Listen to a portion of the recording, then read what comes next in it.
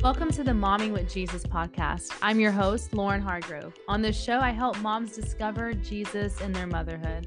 I hope this show encourages you in your mom journey. Enjoy the message. Today's message is titled Deeper Intimacy with God. Deeper intimacy with God, right? And I'm sure all of us here, we are on our own journey. We are on our own journey when it comes to our connection with God, spirituality, and that we're right where we are. There is no perfect placement. There is no where in our journey that we're supposed to be, should have been, would have been. But right now in the present, all of us are here tonight because we just desire to be closer to God. That's it. Like we just want more of God. And so when I read this chapter in Psalms, it really spoke to me, and I've read it several times, but today I was like, man, this is hitting, and I wanted to share it with you. So I'm actually going to start off by sharing Psalms 15, and then we're going to talk more about it. In Psalms 15, it says, "Who may worship in your sanctuary, Lord? Who may enter your presence on your holy hill?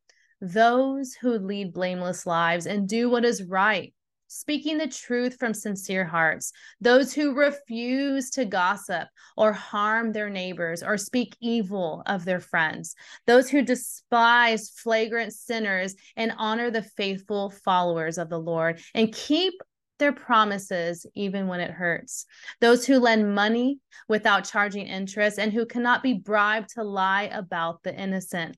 Such people will stand firm forever." I mean, I've read this verse a couple times back as I've read it, right? And so I feel like the times before that I read it, I was like, oh no, like I have to be like blameless and holy and perfect, and or else I can't worship the Lord, or I can't be in his presence. And I would see that differently than I saw it today. And today I don't see it as this unapproachable way to have deeper intimacy with God. I honestly saw it so different, as in, it is so simple. God is saying, I want to be close to you. I want to have a deeper connection with you as much as we want to with him. And these are some simple things that will only produce good in our lives when we follow it. And, you know, the truth is that God loves us, each and every one of us here, the same. Jesus died on the cross for all of us, knowing that not all of us would end up choosing him. I mean, do you get that? Like, he died on the cross for everyone, but he knew and he took a risk and was willing to die on the cross just in case we chose to love him back. But there was no promises. There was no sin too big, no mistake too grand, no person exempt from his unfailing, never-ending love. And as I read this verse above, it really spoke to me, and I just had to share it with y'all today. And the first thing that came to mind was this. This is what a deeper intimacy with God looks like. And the truth is, we are all welcome in his arms. But if we want to be even closer and more intimate with him, this verse literally leads us down that path. When I read it, I honestly felt a little convicted, truthfully, and encouraged to honor God in these areas of my life even more. I desire to be closer to God, to go into his sanctuary, to enter his presence on his holy hill, to be closer and enjoy a deeper intimacy with him. I don't want to just go about life like, yeah, I believe in God, I'm a Christian. I want to embrace it. I want to feel it. I want to be with him. I don't want to just have it as an idea or a bumper sticker or, you know, a little scripture hanging on my wall. I want to embrace it. And in the same way, with the important relationships in our life, whether it's with our spouse or someone close to us, there are ways to enjoy deeper intimacy with them, right? When you first start dating, maybe now your spouse, I mean, what do we usually do? We stop texting other guys. I mean, if I don't know if all of us had all these guys lined up, but you get what I'm saying. We're going to make the decision, like, I'm not going to text anyone else. I'm not going to flirt with anyone else. And straight up, I'm not sleeping with anyone else. You begin to choosing that person and finding ways to love that person purely and wholly. A relationship, a marriage is sanctifying. You strip away the things of your past, your selfish desires, the things that don't cultivate a healthy relationship, but you begin to do the things that draw y'all closer together to honor and love each other. And so wouldn't it be the same with God?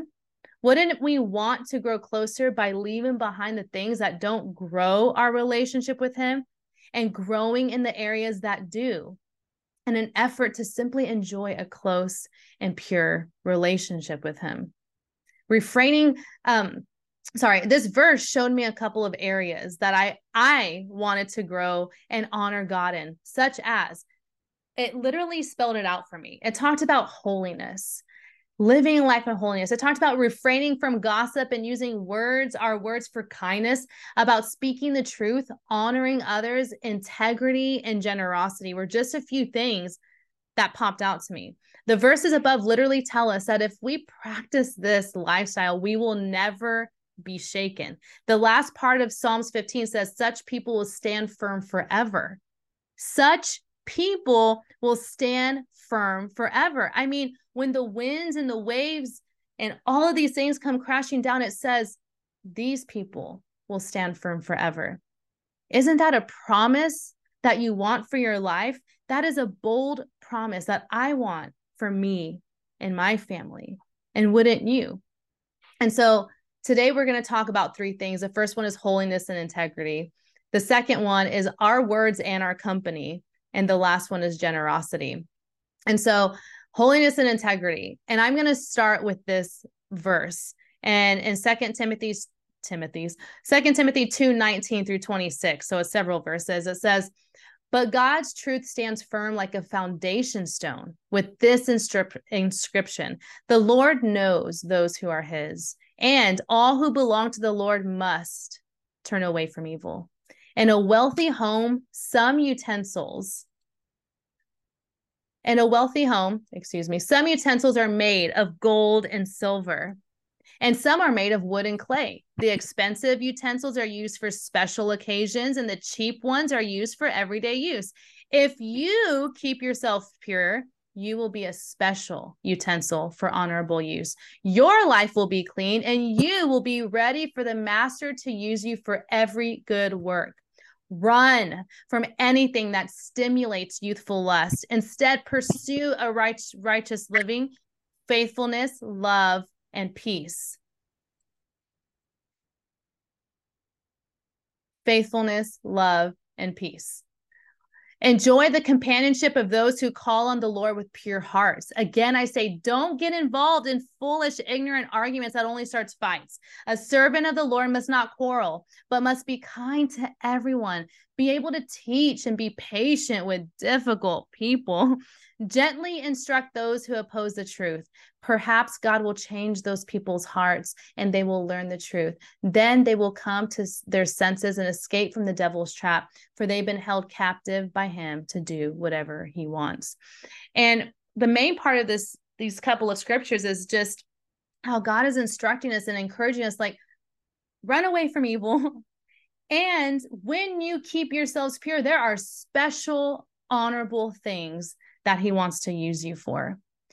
And, there are special blessings, rewards, and opportunities when we choose to live a holy life. And holy sounds like an intimidating word, guys.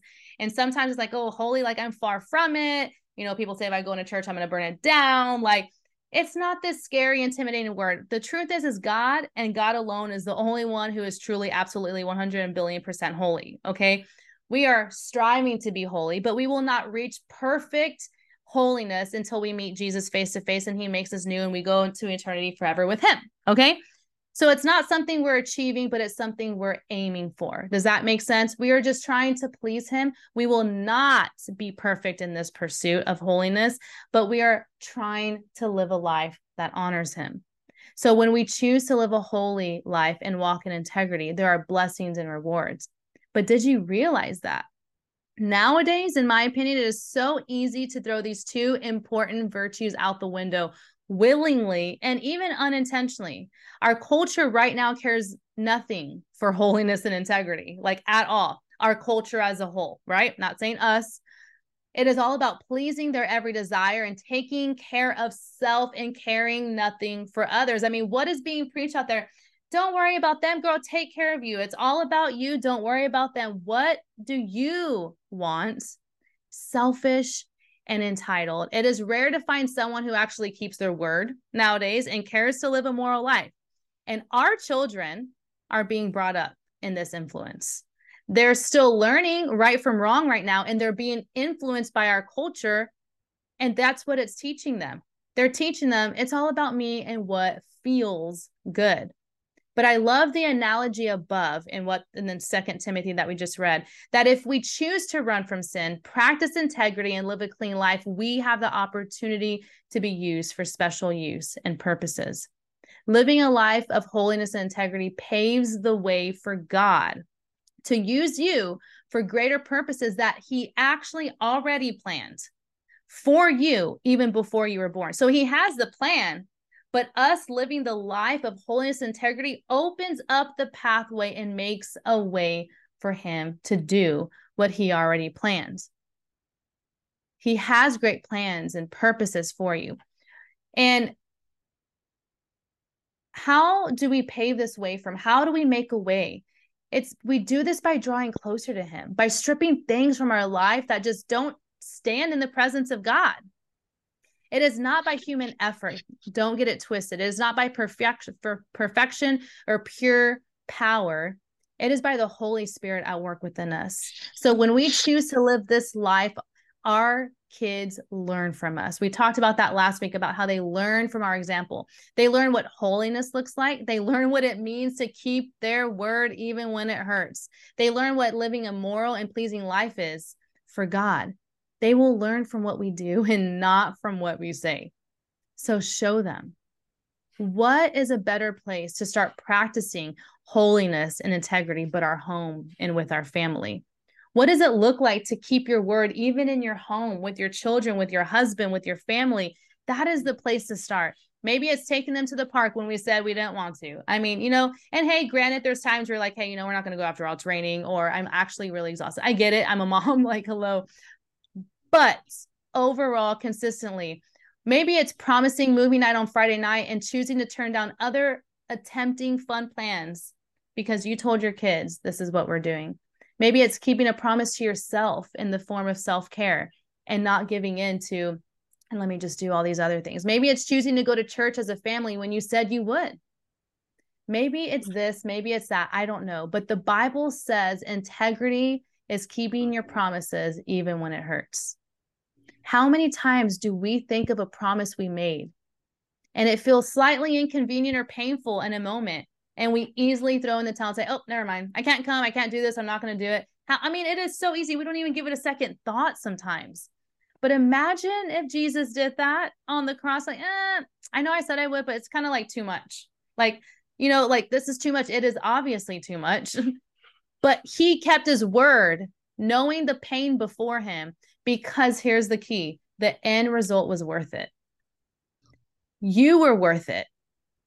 The end result of your commitments and keeping your word is worth it. The end result of you staying loyal to your husband and keeping your word to stay faithful and not commit adultery is keeping your word, and the end result is worth it.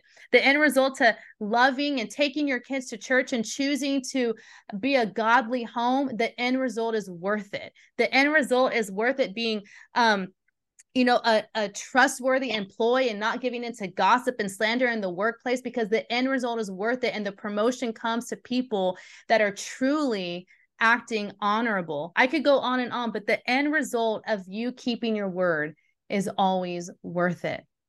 And God rewards you because he sees your sacrifice. He sees all that you do, all of your intention. He sees your heart. And it will be worth it. And he rewards those that live a life of holiness and have a life that they choose integrity. And those two things are hard, but it is worth it. And Ephesians 2:8-10, it says, God saved you by his grace when you believed, and you can't take credit for this. It is a gift from God. Salvation is not a reward for the good things we have done. So none of us can boast about it, for we are God's masterpiece. He created us anew in Christ Jesus so we can do the good things that he planned for us long ago. That verse sums up what we talked about. You can't earn salvation. You're not perfect. He gave it to you. But then it says you're his masterpiece. It reminds us that, he planned good things long ago before you even had a say in it. He's planned good things for you. And so let's move on to our second point, and that is our words and our company. our words and our company. So let's talk about that. Our words and our family, our words and not our family, sorry, our company, it could be your family.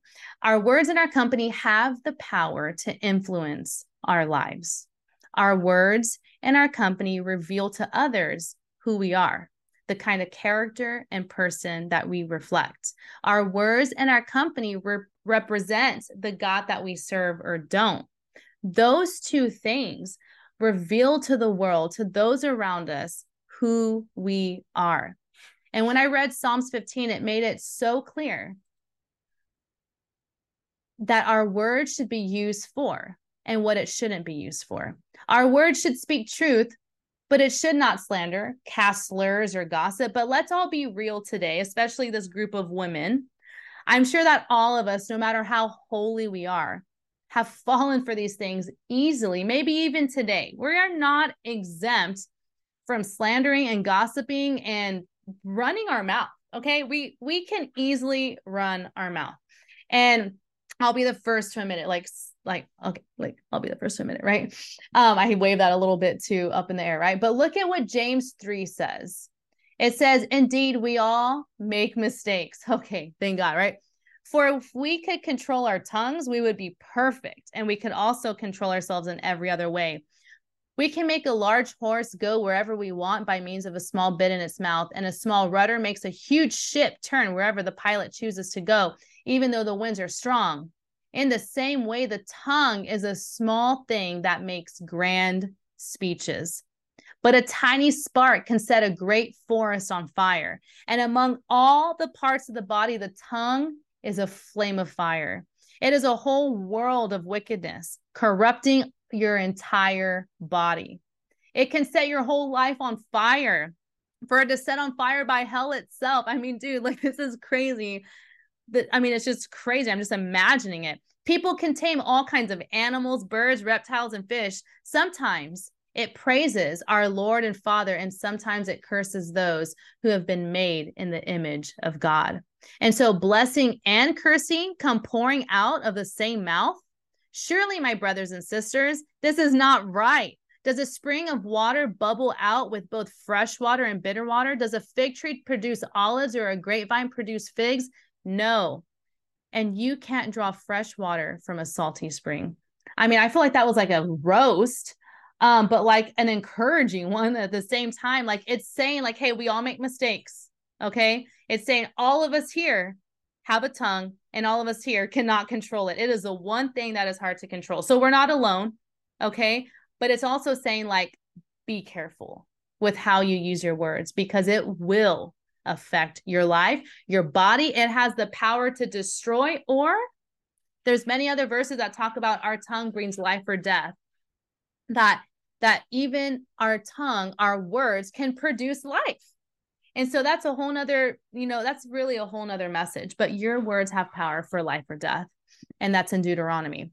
So our tongue is out of control. It's easy to be loose with our tongue, and none of us are exempt from that power, but we all do have the Holy Spirit, as we ask him in our hearts, to help us tame the tongue and use it to speak words of kindness, to refrain from lies, slander, and gossip. And for some reason, gossip can just feel so tempting sometimes. You hear someone just say something out of nowhere, and it's like, before you even realize it, you're like, oh yeah, I know. And then you just start flowing. Am I right?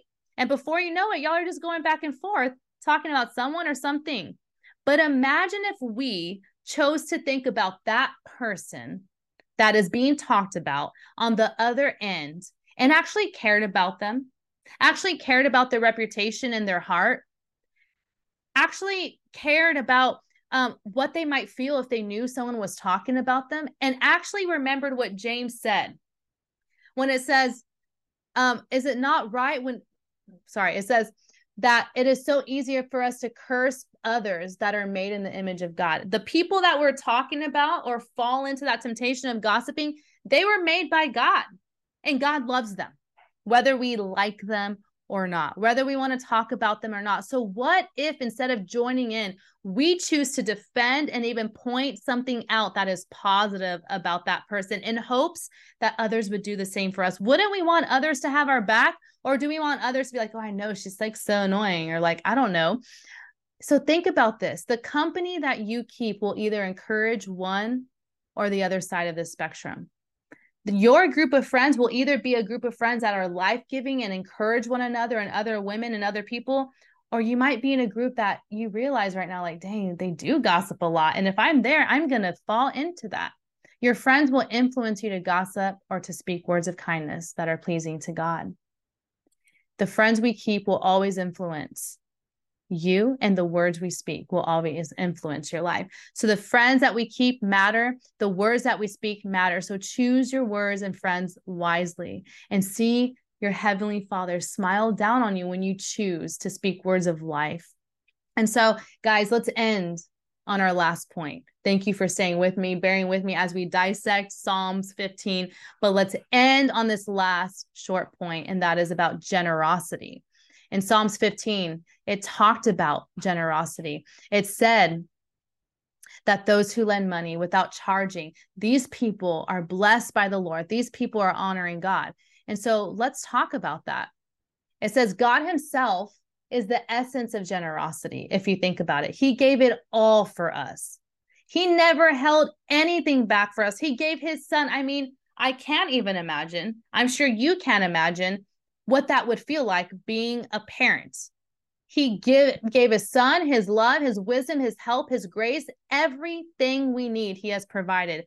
And when we practice generosity in the same way, it draws us closer to the beat of his heart.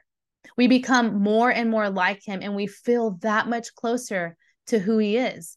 But why is it so hard for us to be generous sometimes? Whether it's giving, helping those in need, whether it's tithing, whatever it looks like, why is it hard for us as humans?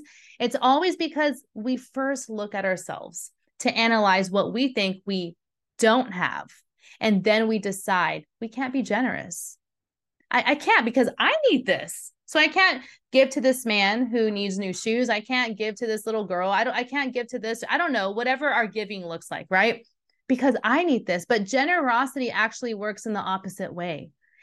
It looks like looking outside and seeing others' needs and providing it and trusting that God, being mighty and powerful as he is, that he will provide your needs. Look at what these two verses says. In Proverbs 11:25, it says, the generous will prosper. Those who refresh others, so that's first, will themselves be refreshed. When we choose to refresh others, not looking at our own need, not looking at ourselves, but refreshing others, God will ensure that we are refreshed. In Philippians 4:19, it says, and this same God who takes care of me will supply all of your needs from his glorious riches, which have been given to us in Christ Jesus. That he's going to supply your needs. And how is it given? By Jesus Christ himself. He will provide your needs. Withholding our generosity when we feel compelled to give will lead to a heart of greed. That heart of greed will only grow, and greed comes from a place of fear. We are afraid of lack, maybe because we grew up with lack, we had financial struggles, or it's just what we learned. But greed is birthed from fear and lack of faith. I don't think any of us here are actually greedy, but we will begin to act greedy when we are working out of fear. When we begin to learn and experience God's provision and understand that it's from him that we have all things, he is the one who sees our needs and will provide if we simply put our trust in him. Then we will begin to let go of those fears. When we let go of those fears and begin practicing generosity, which is something close to his heart, our faith and our trust in him and his ability to provide will only grow. So I dare you to ask God this week, how can I be generous? That can look so different for all of us. He may say, cook a meal for someone, babysit someone's kid, give someone without a home a hot meal and essentials, buy someone who needs family who needs new shoes, give your tithe, your offering to your home church or a ministry you feel led to, give your time, your resources in a creative way. I don't know what it is. There is something beautiful that follows when you choose to give, when you feel it on your heart. It feels amazing to meet someone's needs, to care for others, the way that God feels when he meets our needs. I mean, God rejoices and feels amazing when he sees your need and he meets it. It gives him joy. He's not like, oh, here you go. Like, here's the money you need for groceries. He's like, here, he sees you happy. It brings him joy to provide your needs. And I bet as you begin to take your eyes off yourself and your needs and onto the needs of others, you will see God show up for you. He rewards you. He blesses you for the generosity that you give. There's a Bible verse that says, even when you give a cup of water to someone, that your heavenly Father rewards you. Just a cup of water, how much more anything else? And sometimes people just need a listening ear. It's so much more simple than we think. Generosity cultivates a deeper intimacy with the Father's heart. And we're going to end with this verse, Proverbs 31:20. And it says, she extends a helping hand to the poor and opens her arms to the needy. It's talking about the Proverbs 31 woman, but how a beautiful virtue, a beautiful way to be a godly woman is extending your hand, being generous to those around you. And that truly is the essence of God's heart. And so today, guys, we talked about deeper intimacy with God. We talked about holiness and integrity, our words and our company, and we ended with generosity. And so I truly pray today that God spoke to you somehow in a specific, special way, and that you heard him minister to your heart. I hope you found encouragement today. I'd love to connect with you. You can find me by following Lauren A. Hargrove on Instagram or Facebook. And before you go, can you do me a favor and leave a rating and review for this show? I would greatly appreciate it, and it would help other moms better find the show too. With that, thank you for being a part of our community today, and until next time.